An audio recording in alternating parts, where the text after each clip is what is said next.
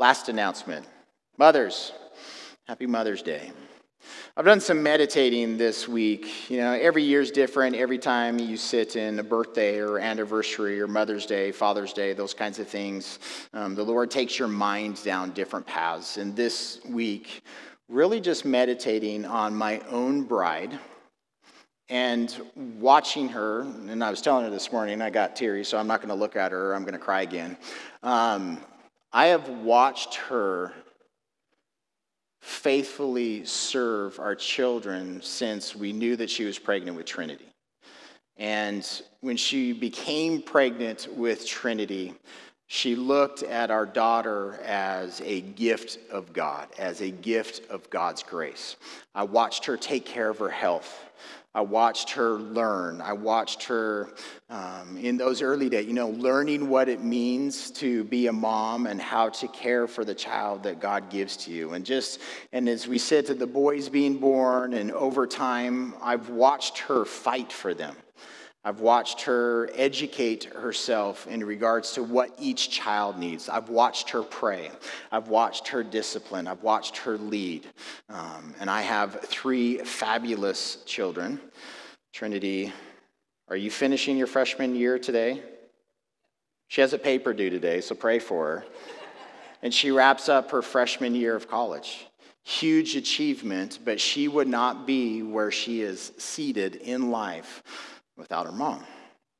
Same thing that goes for the boys. I've watched her fight for them, and they would not be where they are as a young woman in Christ and young men in Christ without the tremendous influence of my bride. And then that causes me to pause as a parent and look at my own mom and how she raised me, how she fought for me, how she educated herself about me and my life and my context. And that causes me to take that back any further, her mom. And we look at this lineage that God has given to each one of us in our households, in our own contexts. And there is a tremendous amount of gratitude.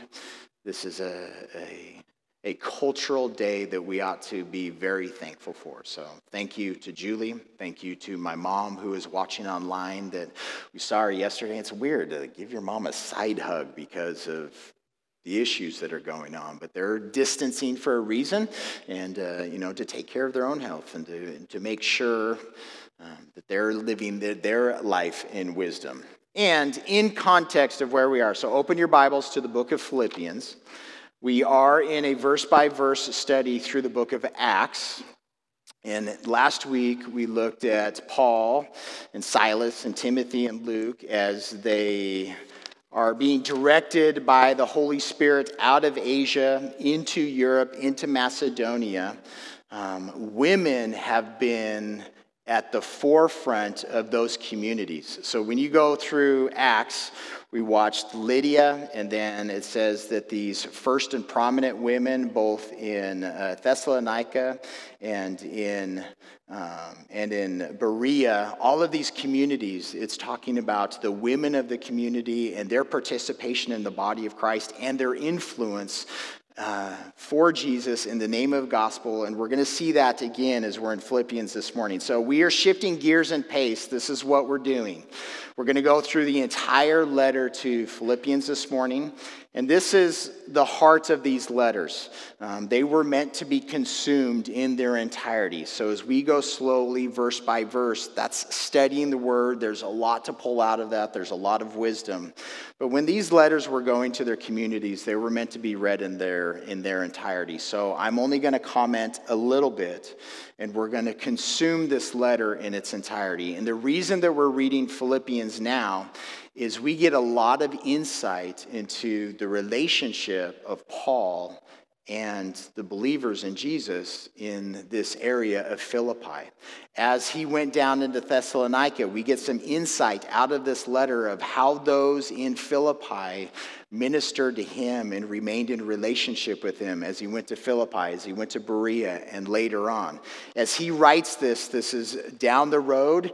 Paul is in jail. More than likely, he is in a Roman jail. He's more than likely in Rome as there is an opportunity for a relationship to continue. So we're going to see all of that as we go through Philippians this morning. But again, as we're reading this, there's these, we want to sit in the relationships that are going on, and then we also want to sit in our current context. And this letter really does have a lot to speak to right where we are today in the circumstance that we find ourselves in. So let's pray, and then we're going to travel through this whole letter. So Heavenly Father, we love you tremendously, Lord. And we give you thanks that you have given us this space, this place of safety, Lord, this place of love, fellowship. You've given us this place, Lord, to gather in the name of your Son.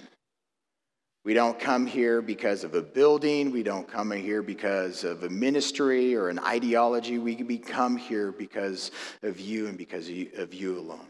You are our God. You are our Savior. You mean everything to us. Open your word to us this morning. Open the heart, the mind of your Spirit to us. Because you've given this letter to us for a purpose, so that we would know you, so that we can know the joy that we have in Jesus and in the fellowship that we have with each other. It's in the name of Jesus we pray. Amen. So, overarching theme of this letter, I've titled this morning, The Joy of Jesus, the joy that we have in Jesus Christ. But as Paul is encouraging the Philippians, he is encouraging them that there is joy in Jesus, and that there ought to be this joy in Jesus, and that there is this joy in Jesus regardless of the circumstances that we find ourselves in. So this is something, keep in your mind that as we read this, Paul is sitting in jail. And a Roman jail is a place where you are waiting for your trial. We know that he spent 2 years in Caesarea in jail. We know that he spent 2 years in Rome in jail awaiting his trials. This is an extended period of time. This isn't a place where he's working out and watching TV and doing whatever he wants to do. If those who love Paul are not supporting him with food, with clothing, with conversation, he's not getting any of that. So this is the context that he is writing this, and the occasion, the reason that he is writing a letter is because the Philippian church has sent to him a financial gift. And not only have they sent a financial gift, they've sent a man that he has a relationship with. And that man is coming with greetings of other people that he has relationships with. And we watch his heart just express gratitude and encouragement. So let's read through this. And again, like I said, I'm going to keep comments to a minimum because we're going to go through the whole thing, but there's a few important places to stop. So Paul and Timothy, bondservants of Jesus Christ, to all the saints in Christ Jesus who are in Philippi, with the bishops and deacons, grace to you and peace from God our Father and the Lord Jesus Christ. I'll pause here quickly. Paul identifying himself and Timothy as bondservants, as these slaves of Jesus. He's not identifying himself as an apostle, which he is, so he's not entering into this letter with a strong position of authority. He's entering into this with this mutual relationship that they all have together in Christ. And there's this contrast too. He's identifying himself as a bondslave, and he's writing to saints, those who have been made holy through faith in Jesus Christ. And he's talking to people who are in positions of authority, these bishops who are overseers, deacons, those who are doing the work of ministry in the community. Again, so you have this structure and this contrast, but ultimately all of us are underneath our God as his creation.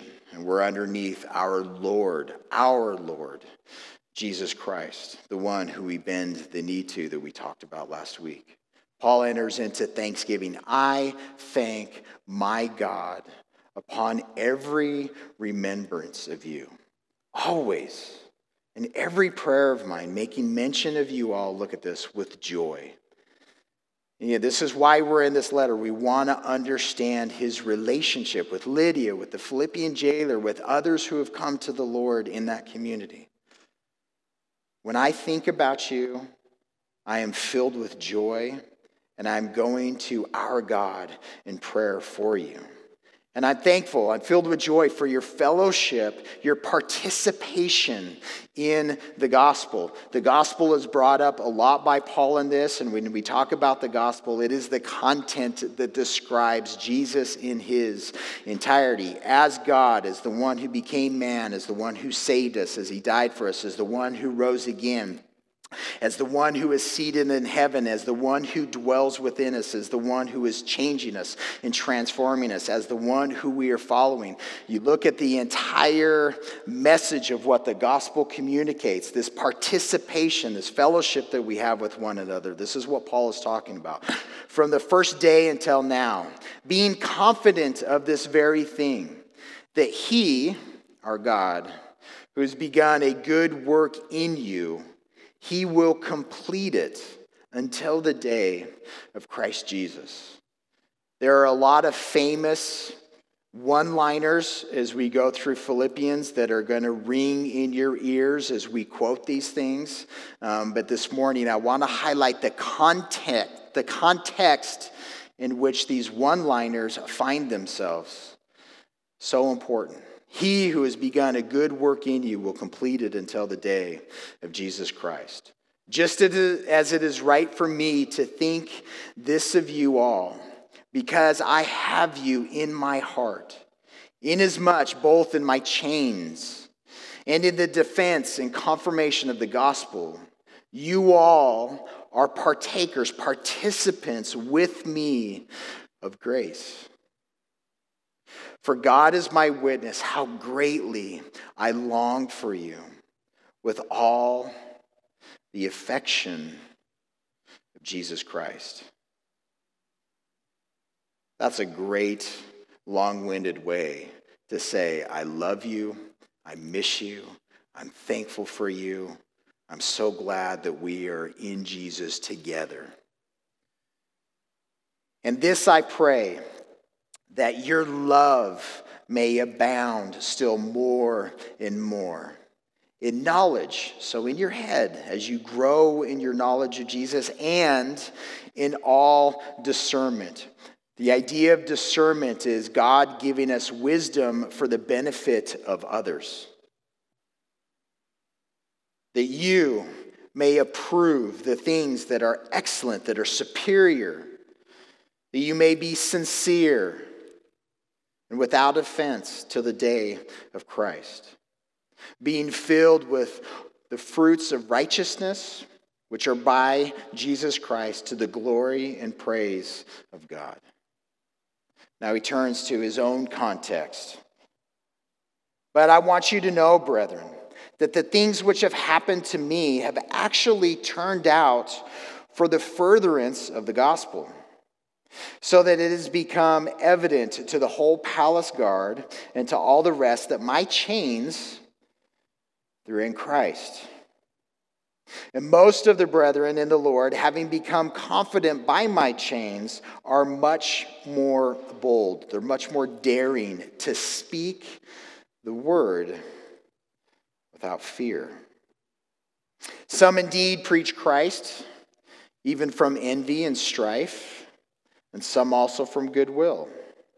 The former preach Christ from selfish ambition, not sincerely, supposing to add affliction to my chains, but the latter out of love, knowing that I am appointed for the defense of the gospel. What then? Only that in every way, whether in pretense or in truth, Christ is preached. And in this I rejoice, yes, and will rejoice. For I know that this will turn out for my deliverance, for my salvation, my rescue from danger, through your prayer and the supply of the Spirit of Jesus Christ, according to my earnest expectation and hope that in nothing I shall be ashamed, but with all boldness, as always, so now also Christ will be magnified in my body, whether by life or whether by death. For to me, to live is Christ, and to die is gain. But if I live on in the flesh, this will mean fruit from my labor. Yet what I shall choose, I cannot tell. For I am hard pressed between the two, having a desire to depart and be with Christ, which is far better. Nevertheless, to remain in the flesh is more needful for you. And being confident of this, I know that I shall remain and continue with you for all your progress and joy of faith, that your rejoicing for me may be more abundant in Jesus Christ by my coming to you again. I just realized for you, the online, John, were you just able to switch everything over to Philippians? He just gave me the thumbs up. I didn't change it from last week's. So you guys are following along with Philippians online. But as Paul is giving his testimony to the Philippians in regards to where he currently is, he's talking about this tension that we all lived in, that we all live in currently. We know this saying, to live is Christ, but to die, to go and to be with Christ is gain. We live in this tension where there is part of us where we can't wait to go and see Jesus face to face. We can't wait for Jesus to come back. It's our longing, it's our yearning. Yet at the same time, I am so thankful that I have life today. I'm thankful to be interacting with you today. I'm thankful to be able to watch my children grow. There is part of me that hopes that the Lord tarries. I want to watch my children get married. I want to see them as adults. I want grandchildren. I want great-grandchildren. There's part of me that I want to live a long, full, abundant life in the name of Jesus, whatever that looks like. And there's another part of me that wants to go and be with Jesus right now. And there's this tension. And he's going to use this tension and this contrast through all this. But this is what we all sit in our lives. And he continues to go on. So in his own tension, and now he's encouraging the Philippians, only let your conduct, verse 27 of chapter 1, let your conduct, your life, be worthy, be suitable of the gospel of Christ. So that whether I come and see you or am absent, I may hear of your affairs, that you stand fast, that you stand firm. Listen to this. In one spirit and in one mind, striving together, literally struggling along with one another for the faith of the gospel. Again, it's not just the content that we're talking about. It's the person that the gospel describes. Our faith is in Jesus, our King, our Lord, our God, our Christ. And not in any way terrified, intimidated by your adversaries, by those who are opposing you, which is to them a proof of perdition, but to you of salvation, and that from God. For to you it has been granted, graciously given, on behalf of Christ, not only to believe in him, but also to suffer for his name's sake, having the same conflict which you saw in me and now here is in me. So Paul, as he is encouraging his brothers and sisters, he knows that they know that he is currently in jail for proclaiming the gospel of Christ. And he knows that they have heard of his condition. At the same time, he's saying, you saw what occurred in my life because of enemies, because of opposition to Jesus in your life and in my life. And he's encouraging them not to be intimidated, not to be terrified of those who stand in opposition, but let your life be suitable. Let it match the life of Christ, the life of the one who lives in you. And this is the thrust of the overall encouragement that he is offering to the Philippians. And this is the message that we can sit in this morning in our own context, in our own culture, and what's going on. Therefore, and it's not if, like as a question, It's since there is consolation, encouragement in Christ, since there is comfort, the comfort of love, since there is fellowship, this association of the Spirit, since there is this affection, this heart and mercy and compassion. Paul's saying, because all of these things are going on in you, fulfill my joy. How? By being like-minded. Listen to this. Having the same love. Be of one accord, of one mind. Let nothing be done through selfish ambition or conceit, but in lowliness of mind, in humility, in modesty. Let each one esteem others, consider others better than himself, surpassing, rising above yourself. Let each one of you look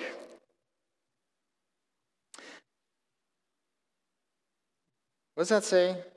Let each one of you look, but not only for his own interests, but also for the interests of others.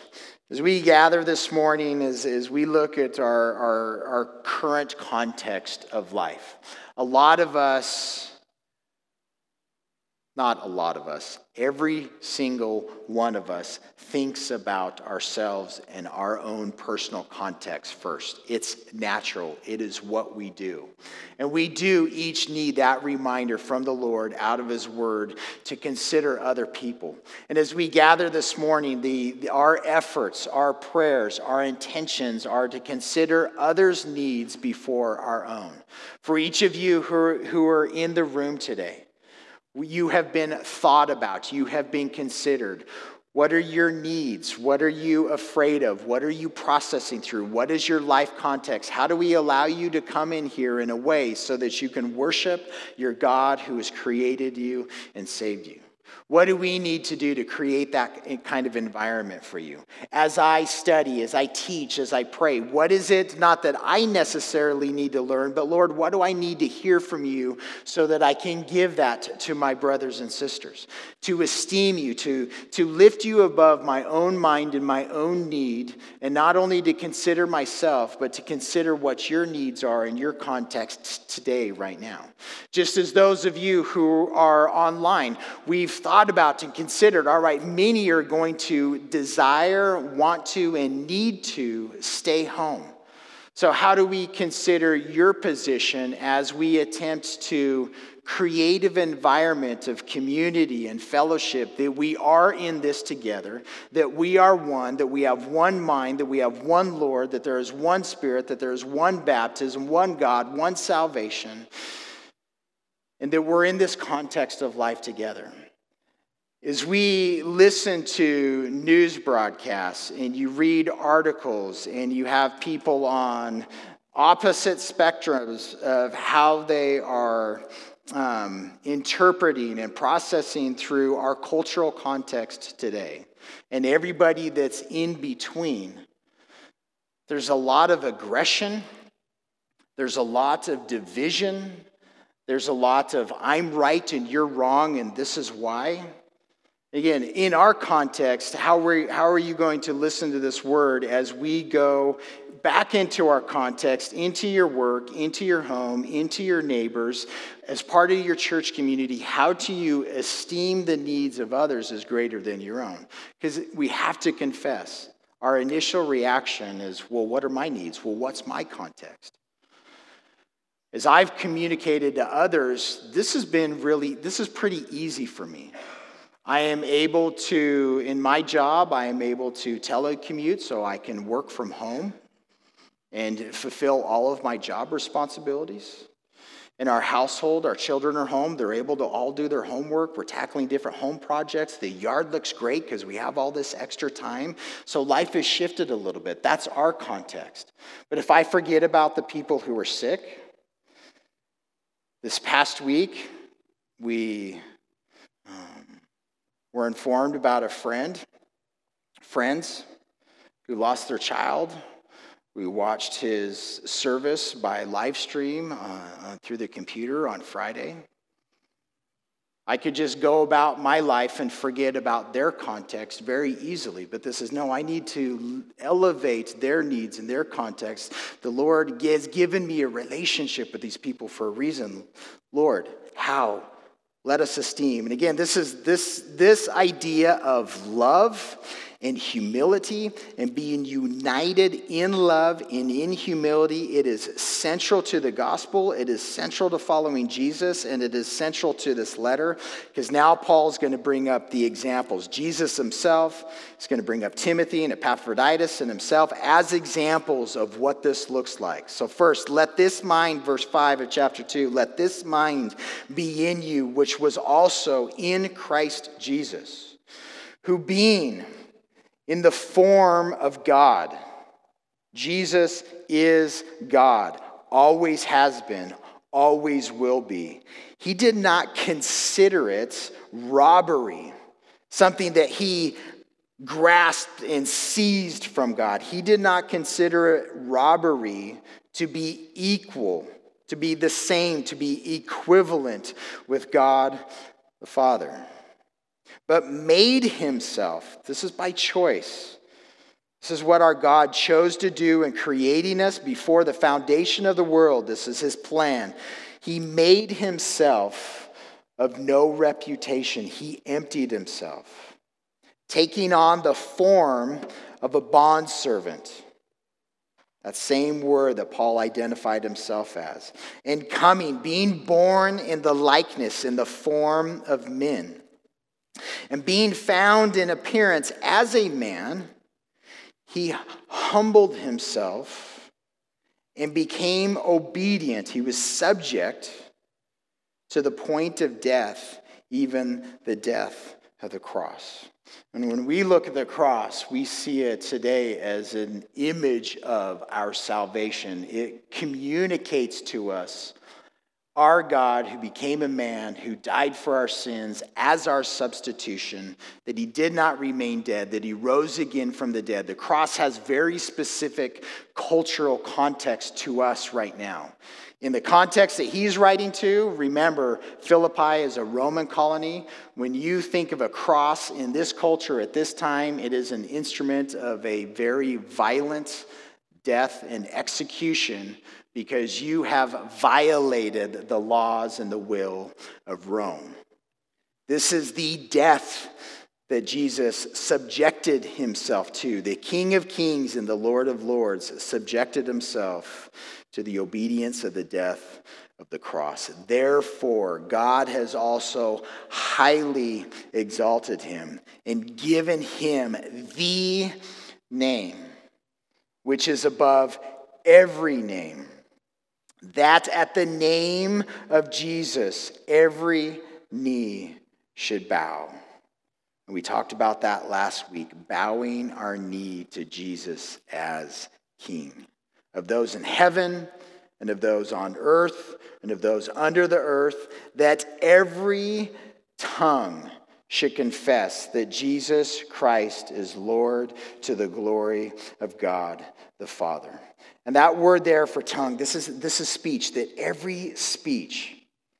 And this is how I've sat in this, as I've looked at this week. Lord, let all of the words, as I am thinking, as I am meditating, you tell me that out of my heart, my mouth speaks. So the speech that comes out of my mouth, Lord, may it be in submission to Jesus as Christ.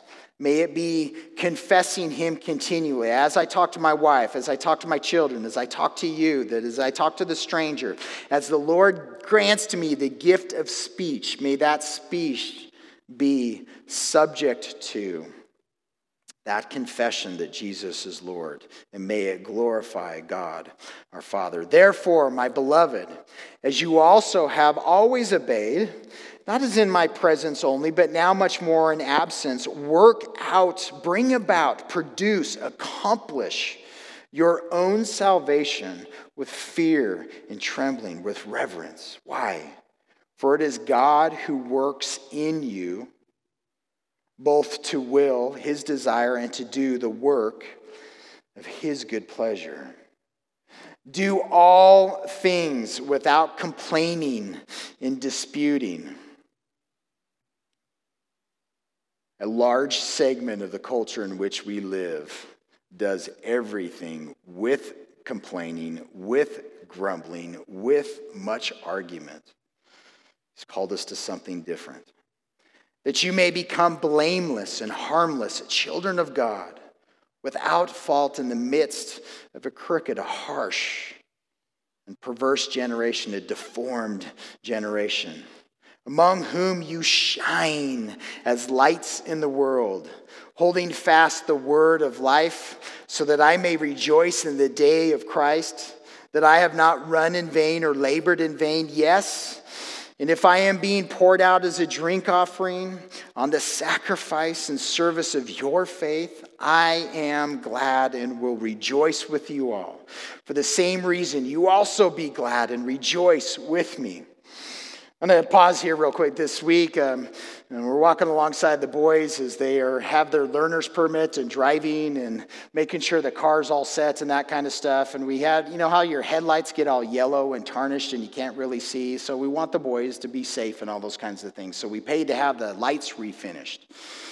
And Eli, we're standing, we're like 75 feet away from the front of the car, and we want to see what it looks like. And Eli goes and starts the car, and he turns on the headlights, and wow, those look really good, and they're really clear. Eli, turn on the brights, and gets back in the car, and he has no idea how to turn the brights on. So we're going through this whole process, really not paying attention, and he finally gets the brights on, and it was blinding.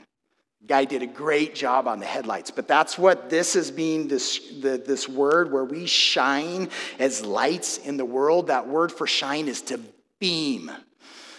Like continually think about having your brights on, that you have been filled with God who is light, that you would beam him in a way that when people look at you and your life and your context and your faith and whatever is going on, that you are reflecting that holy light of God. I think it's an awesome illustration. It's what I sat in as I learned it this week. But I trust in the Lord to send Timothy to you shortly, that I may also be encouraged when I know your state. For I have no one like-minded who will sincerely care for your state. Now listen to what Paul is saying. He's encouraging them to be like-minded, and now he is giving them the testimony. In his context, he doesn't have anybody else around him that has his same mind and same heart that would care for the Philippians, care for their state. For all seek their own, not the things which are of Christ Jesus, but you know his proven character. Now remember, Timothy was there in Philippi as they're receiving the gospel. They have a relationship with him. We believe from Acts that Timothy remained behind as Paul and Silas went on to Thessalonica. But you know his proven character, that as a son with his father, he served with me in the gospel. Therefore, I hope to send him at once, as soon as I see how it goes with me. But I trust in the Lord that I myself shall also come shortly. Yet, I considered it necessary. So right now, I need to send to you Epaphroditus, my brother, my fellow worker, my fellow soldier, but your messenger. And this is the idea that the Philippians, that Epaphroditus is from Philippi, and this is the man, I'm sure others too, that they sent to Paul with the gift. So your messenger, the one who ministered to my need, since he was longing for you all and was distressed because you had heard that he was sick. So that they heard that their brother was sick, and they're worried for him, and he's worried for them because they're worried about him. Again, you see the relationship and the love. Verse 27, for indeed he was sick almost unto death, but God had mercy on him, and not only on him, but also on me, lest I should have sorrow upon sorrow. Therefore, I sent him the more eagerly, that when you see him again, you may rejoice, and I may be less sorrowful. Receive him, therefore, in the Lord with all gladness, and hold such men in esteem and honor. because for the work of Christ, he came close to death, not regarding his life, to supply what was lacking in your service toward me. And that'll make sense as we go on here in a minute. Finally, my brethren, rejoice in the Lord. For me to write to you the same things to you is not tedious, it's not slow, but for you it's safe. Repetition is an awesome thing. It is a necessary thing in our relationship with Jesus. But Paul gives a warning: beware of dogs, beware of evil workers, beware of the mutilation. For we are the circumcision who worship God in the Spirit. We rejoice in Christ Jesus. We have no confidence in our flesh. Though I also might have confidence in the flesh. If anyone else thinks he may have confidence in the flesh, I more so. I was circumcised the 8th day. I was of the stock of Israel, the tribe of Benjamin, a Hebrew of Hebrews, concerning the law, a Pharisee, concerning zeal, persecuting the church, concerning the righteousness which is in the law, blameless. What a declaration Paul just gave in regards to his flesh, who he was as a man. Verse 7, but what things were gained to me, I have counted loss for Christ, as damage for Christ. Yet indeed, I also count all things loss for the excellence of the knowledge of Christ Jesus, my Lord, for whom I have suffered the loss of all things and count them as rubbish, that I may gain Christ and be found in him, not having my own righteousness, which is from the law, but that which is through faith in Christ, the righteousness which is from God by faith, that I may know him, that I may know the power of his resurrection, that I may know the fellowship of his sufferings, being conformed to his death, if by any means I may attain to the resurrection from the dead. No confidence in the flesh. What I value is Jesus and Jesus alone. As Greg was praying in the midst of worship, he made mention that we value Jesus Christ above all, that he is more valuable than anything in all things, and that is exactly what is being communicated here. And again, in that mind of encouraging them to be filled with love and humility and of one mind in Christ in their community, this is this exhortation that continues to go on. Not that I have already attained in verse 12 or am already perfected, but I press on, I pursue, I persecute, that I may lay hold, that I may attain to that for which Christ Jesus has also laid hold of me. Brethren, I do not count myself to have apprehended, but one thing I do, forgetting those things that are behind. And again, he's talking about all of his achievements. He could be talking about all of his mistakes. He could be talking about his persecution of the church. He could be talking about all those things that are valuable to human beings in our cultures. All of these things, I'm forgetting those things that are behind. And I'm reaching forward. I'm stretching out to those things which are ahead. I press towards the goal, the target, for the prize of the upward call of God in Christ Jesus. And we're not going to turn there, but you could sit in Matthew 5 as Jesus begins the Sermon on the Mount. His introduction to that and the whole content, he's describing the reward that we have in our God. I press towards that target and that goal and that prize, that upward call of God in Christ Jesus. Therefore, let us, as many as are mature, have this mind. Remember, again, he's talking about being like-minded, love, humility. Have this mind, the mind of Christ. If any of you think otherwise, God's going to reveal it even to you. Nevertheless, to the degree that we have already attained, let us walk by the same rule. Let us be of the same mind. Brethren, join in following my example, and note those who so walk as you have us for a pattern.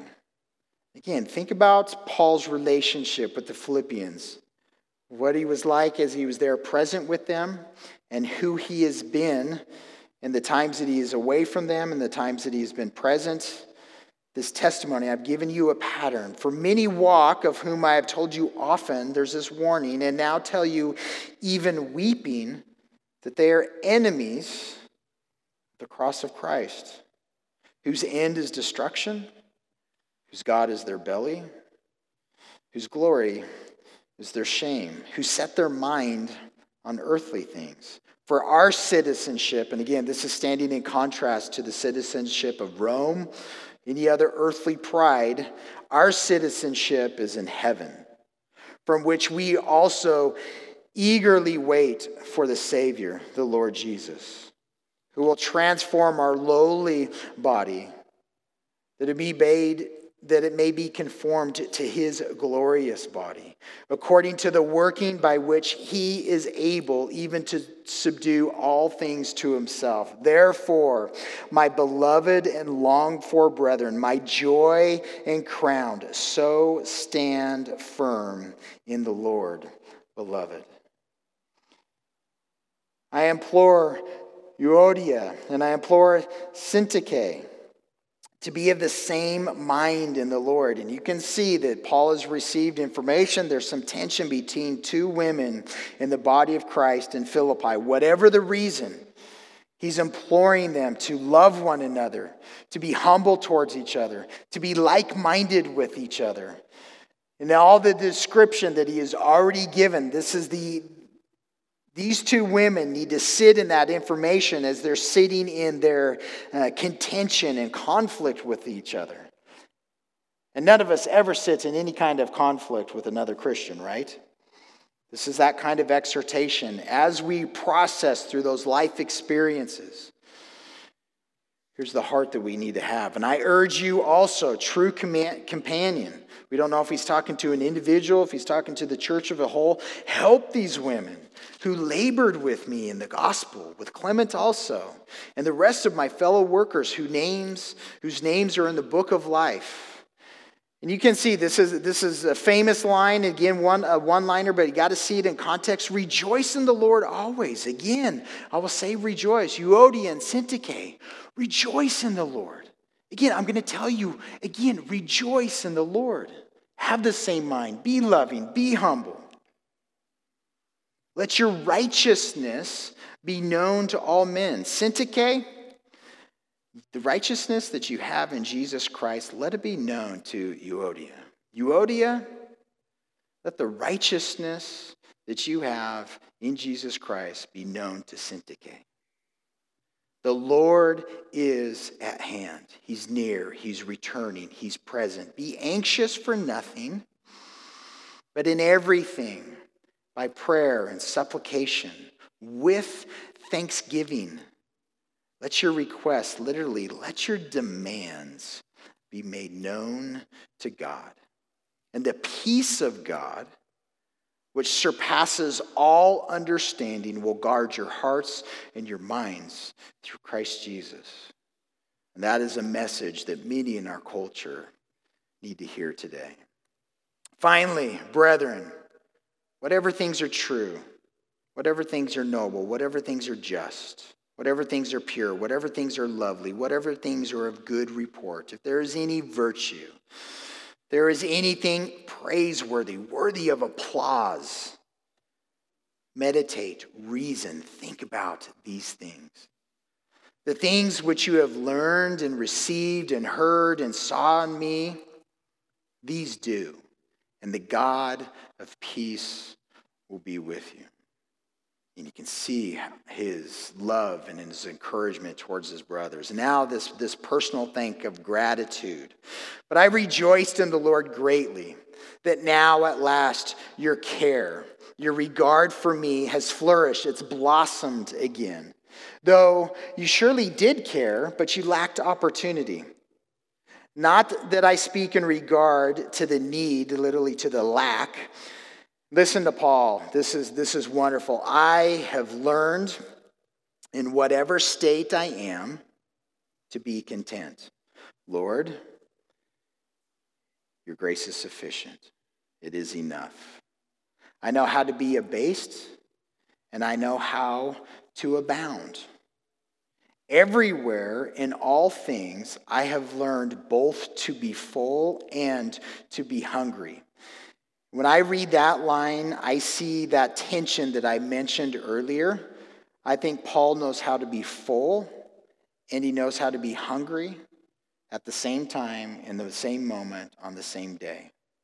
Today, right now, I have a complete fullness and satisfaction in who God is and in who I am in him and in my life circumstances. At the same time, I have a hunger and thirst for God. There is so much more of him. There is so much more of me that I want there to be less of. There's this tension. I know how to be full and hungry. I know how to both abound and to suffer need. God, you provide everything in my life today, right now. But at the same time, there are a lot of things like, Lord, I need this. Will you provide for this? I can do all things through Christ who strengthens me. Again, another famous line that we quote in and of itself. And it's true all by itself, but its context, I think, is awesome. I am able to do all things through Christ who enables me. Whether I'm full, whether I'm hungry, whether I lack, or whether I'm abounding. I am able to do all things through Jesus who enables me.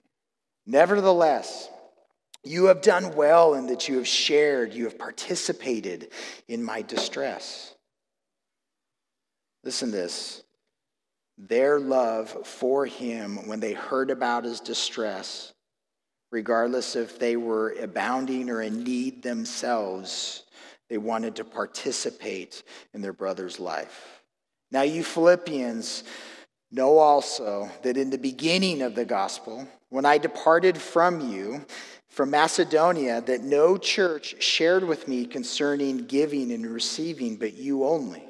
Remember the context when he left Philippi. He goes to Thessalonica, and then he says, "For even in Thessalonica you sent aid, not just once, but again, multiple times for my necessities." As we go into 1st and 2nd Thessalonians next week, we're going to see that Paul was not receiving any kind of gifts from the Thessalonians, but he was there working with his own hands, and the gifts that were being received from the Philippian church were sustaining his work in the gospel in that community. Participation. He says, not that I seek the gift. I'm not looking for your money. But I seek the fruit that abounds to your account. Indeed, I have all and abound. I have received in full, he says. I am now oversupplied. He says, I am full and satisfied. Why? Because I have received from Epaphroditus the things sent from you. And they are truly a sweet-smelling aroma, an acceptable gift, well-pleasing to God. And this is the promise. My God shall supply, he shall make full all of your need, whatever necessity you lack, my God shall cause you to be full in every need according to his riches, his wealth in glory by Christ Jesus. What a promise for each of us to always hold on to, regardless of the circumstance of life. Now to our God and Father be glory forever and ever. Amen. Greet every saint in Christ Jesus. The brethren who are with me greet you. All the saints greet you, but especially those who are of Caesar's household. The grace of our Lord Jesus Christ be with you all. Amen. Amen. Greg and Karen, you want to come up? We have a couple more songs of worship. As we're here in this room, as always, we want to respond to what the Lord is speaking to us. Again, this is one of those days where we go through a lot all at once, little comment, but the Holy Spirit speaks to us. There is so much encouragement in this. And again, that dominant theme of regardless of the circumstances of life, may you intentionally pursue the joy that is only found in Jesus. And in those circumstances, whether right now you are abounding and you feel like you are oversupplied, or you're on the other side of that spectrum and you are in the midst of need and you're sitting in lack and you are crying out to God, when, and I need it now, and you're making demands of him as he is calling you to do. The exhortation in this, as the body of Christ, that we would rejoice in Jesus independently and corporately together, and that as we rejoice in him, that rejoicing would be a response to his love, and that as we go about our activities, that the motivation, the compelling factor of how we move forward in this life as we follow Jesus would be his love and his love alone. That as we participate in the community and the body of Christ, that everything that we do would be in the position of humility, that humility that is identical to our God who humbled himself, that kind of mind, subjecting himself to whatever the will of God was for his life in that moment, that we would do the same thing, that we would esteem, that we would not look down on others, but that we would allow our minds and our hearts to have this attitude of this person's need and their distress is greater than my own in this moment. Lord, show me how to love them as you would have me to love them. And as we turn to worship, we also turn to communion, remembering him pouring out his love for us, not just on the cross, but how he loves us greatly every day. And when we receive that love and we abide in that love, that wells up within us his peace and his joy. And the only thing that we are left to do is rejoice.